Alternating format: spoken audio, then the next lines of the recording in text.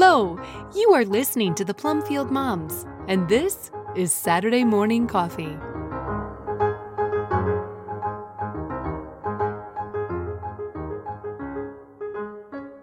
Don't Change Me. A reflection by Diane Pendergraft, originally posted at theglorioustable.com. All scripture quotes are from the English Standard Version unless otherwise noted. The Israelites and the Philistines had a well-established history of conflict. The Philistines are first mentioned in Genesis 10, where we're told they were the descendants of Noah's son Ham. After Abraham died, the Philistines became jealous of Isaac's possessions, and there were quarrels between the two camps over water. By the time of King Saul, the Philistines had so subdued Israel that they had outlawed blacksmiths among the Israelites in order to keep them from making weapons. In one devastating battle recorded in 1 Samuel 4, the Philistines captured the Ark of the Covenant. They seem to have thought that with the Ark they had also captured Israel's gods. Quote, "They took the Ark of God and brought it into the house of Dagon and set it up beside Dagon." End quote. The next morning they found that Dagon had fallen on his face. No doubt this was troubling, but the priests must have come up with some explanation to bolster their faith. They set Dagon up again. The next morning, behold! Not only had Dagon fallen on his face once more, but his hands and head had been cut off, and they were lying on the threshold of the temple. This time there was no easy explanation. On top of this, God terrified the Philistines and afflicted them with tumors. The people were all in a dither about how to get rid of this pesky ark. The priests and diviners came up with a clever way to get rid of it without touching it or having to walk into an enemy camp. The ark was disposed of, but nothing else changed. They still worshipped the idol God had thoroughly humiliated. They continued to be enemies of God's people. They wanted the ark far away from themselves so they could keep doing what they had always done, worshipping a God who hadn't been able to stand in the presence of the true God. Matthew, Mark, and Luke each tell the story of a demon-possessed man Jesus healed in the Gadarenes.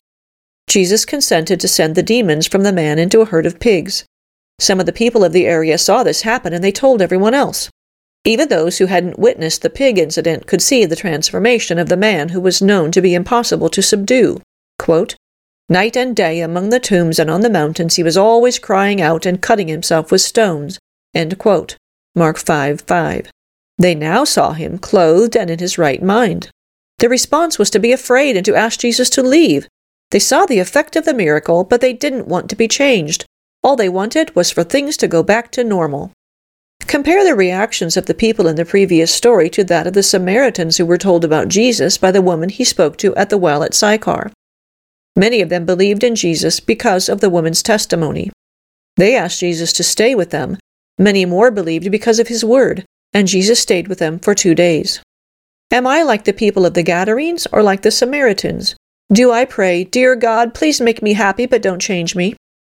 Have I ever said, "Thank you, Jesus, for the miracle. Now please go away so I can get back to normal"?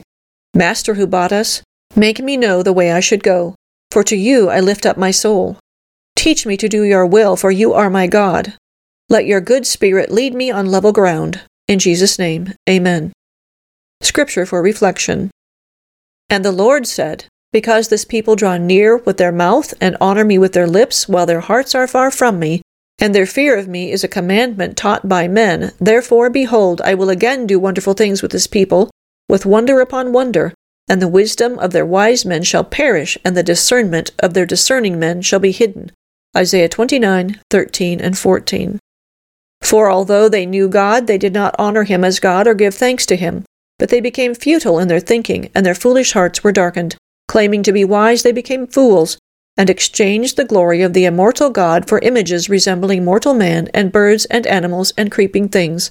Romans 1:21-23. For this reason I bow my knees before the Father, from whom every family in heaven and on earth is named, that according to the riches of his glory he may grant you to be strengthened with the power through his Spirit in your inner being, so that Christ may dwell in your hearts through faith, that you, being rooted and grounded in love, may have strength to comprehend with all the saints what is the breadth and length and height and depth, and to know the love of Christ that surpasses knowledge, that you may be filled with all the fullness of God. Now to him who is able to do far more abundantly than all we ask or think, according to the power at work within us, to him be glory in the church and in Christ Jesus throughout all generations, forever and ever. Amen. Ephesians 3:14-21. Reach for more. Quote, I appeal to you, therefore, brothers, by the mercies of God, to present your bodies as a living sacrifice, holy and acceptable to God, which is your spiritual worship. Do not be conformed to this world, but be transformed by the renewal of your mind, that by testing you may discern what is the will of God, what is good and acceptable and perfect." End quote. Romans 12:1 and 2.